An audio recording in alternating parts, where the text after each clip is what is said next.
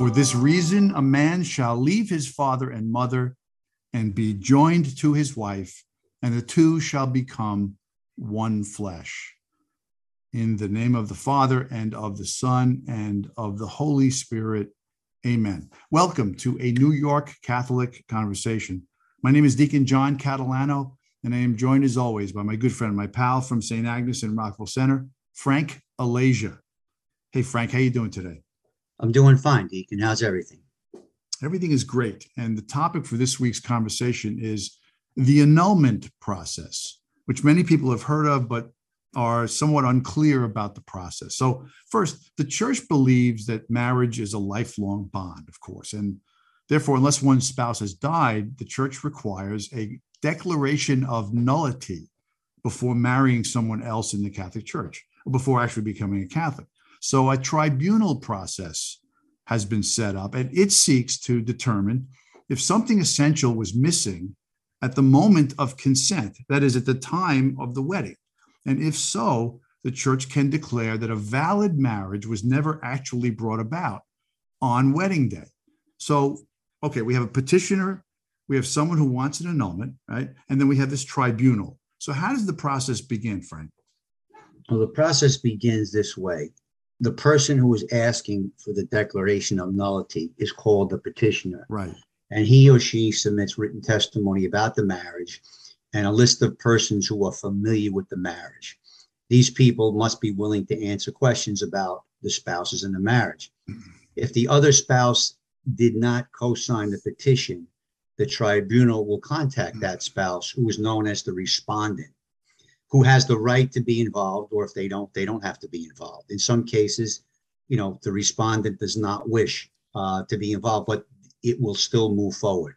Right. Then, you got to get an advocate. Each party has an advocate to represent him or her before the tribunal.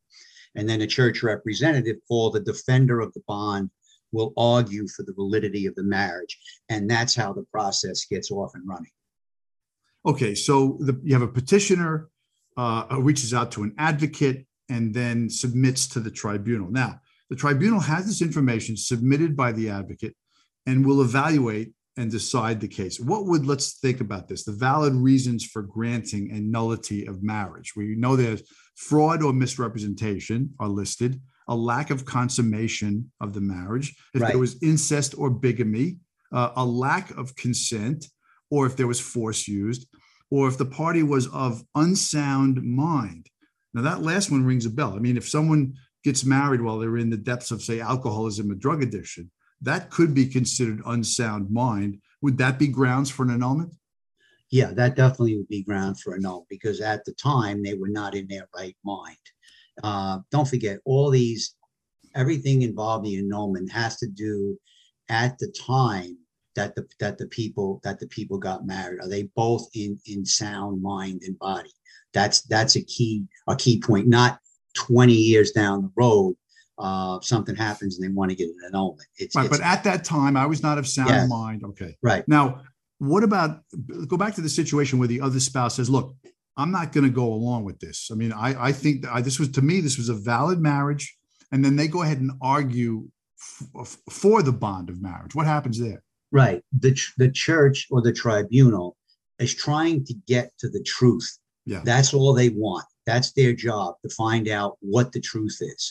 And if the other person does say that, that's all well and good. But after all the evidence is hashed out, then the tribunal comes up with either the marriage was good, or it was not a valid marriage. Makes his decision. Okay, how about this one? Someone says, I never intended to have children. I didn't tell my spouse at the time, but I did not want to have a family, and I was not honest about this. What about that? That is a case that is a good case for getting an annulment, because that's the purpose of marriage, right? To procreate. And if somebody went into that not telling their partner that that's what they had intended all along, that would be grounds. And they'll get an annulment maybe, but they better intend honestly then to accept the bonds of marriage going forward. That's their intention. Okay. Right. Now, if the tribunal decides in favor of the nullity of the marriage, Okay, the parties are free to marry in the Catholic Church and receive the sacraments unless an appeal is lodged or the decision includes a prohibition against one or the other until certain underlying issues have been resolved, as we're saying. Now, hasn't Pope Francis himself been encouraging the bishops to streamline the process and remove some of the obstacles to achieving an annulment? Right. Once again, it's important to understand he didn't make any of the arguments. Didn't change the process. Didn't change the rules. Did not change the process of the rules. He did not soften them. He just streamlined the process in certain cases. A lot of times overseas, it's not like the United States where there's a tribunal in every city. Overseas it may be hundreds and thousands of miles before you can get to a tribunal. So the bishop then can make the call on it.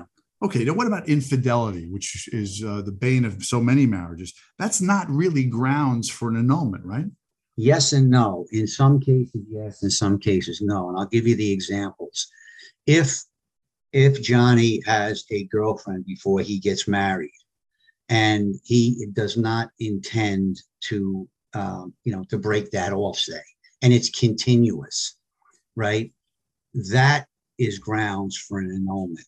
But if after 20 years, a husband or a wife has an indiscretion, that may not be grounds for an annulment. Right. So the church would require. Right. Those are the two different. The church might require that person to go to confession and to make amends and so forth, but to resolve it because to forgive. Yes. Right. To forgive. Right. Now, I've read that the fee for an annulment is like $1,000. What about the charge that money or over and above the fee can influence or hasten the path? Is that true? I would never say that anything illegal didn't go on or people tried, in quotes, to buy an annulment. But I mean, where are you going with that? What are you getting out of that? Who are you fooling? Buying something, right. The bottom line is an annulment, administrative fees cost about $3,000. Most parishes will charge around $450. If you can't afford it, those fees, they will waive them. That's what the Pope has recommended. Yeah, right, heard that. Exactly. And the bishop's appeals in parishes now often will fund that will fund that for people. And how long does it take? I know not every case is the same, but roughly what's the average length of time for an approval? It can take a year. The key here is, and I think that it's important to start the process right away, no matter what situation you're in, because what'll happen inevitably is people will get divorced. They'll meet somebody and things go on and on. Now, next thing you know, they want to get married. Now they want to get an annulment. And it doesn't happen in a hurry, and it doesn't happen on your time. It happens on the church's time. Plus the fact that as time goes on, things get foggier. When it just happens, things are clearer to you. But I understand sometimes divorces are painful. People say, I don't want to go through with this. I don't want to bring all this stuff up again. But it is very important because you want to be in communion with the church. Yeah, and of course they want to go forward with with a marriage, and they want this annulment process, which sometimes hangs it up. Okay, now what about children? Now, how does the annulment affect the status of kids? Right, a declaration of nullity has no effect on legitimacy of children who were born, legally following the wedding day. Right, exactly. It's called putative, meaning apparent or seeming. Children from a putative marriage are considered legitimate because one party, acted in good faith, believing at the time that the marriage was valid. So the children, that's not an issue. It's not an issue, correct. Stepping back, we know that not all marriages are successful. And I know of people who have been divorced and wish to continue to go to mass and receive the sacraments, but they don't. They'll sit in the back of the church and they don't receive because they feel unworthy or they feel condemned because of the divorce. Shouldn't they speak to a priest or a spiritual advisor about this? Yeah, definitely, because there's another misconception. A divorced person that's not in a relationship can still receive. It's only when people now get together, they're divorced, they start living together, or they get married without the annulment. That's when reception of communion. Because think about it. There are situations where people, spousal abuse or reasons for child support need to get that divorce. Yeah.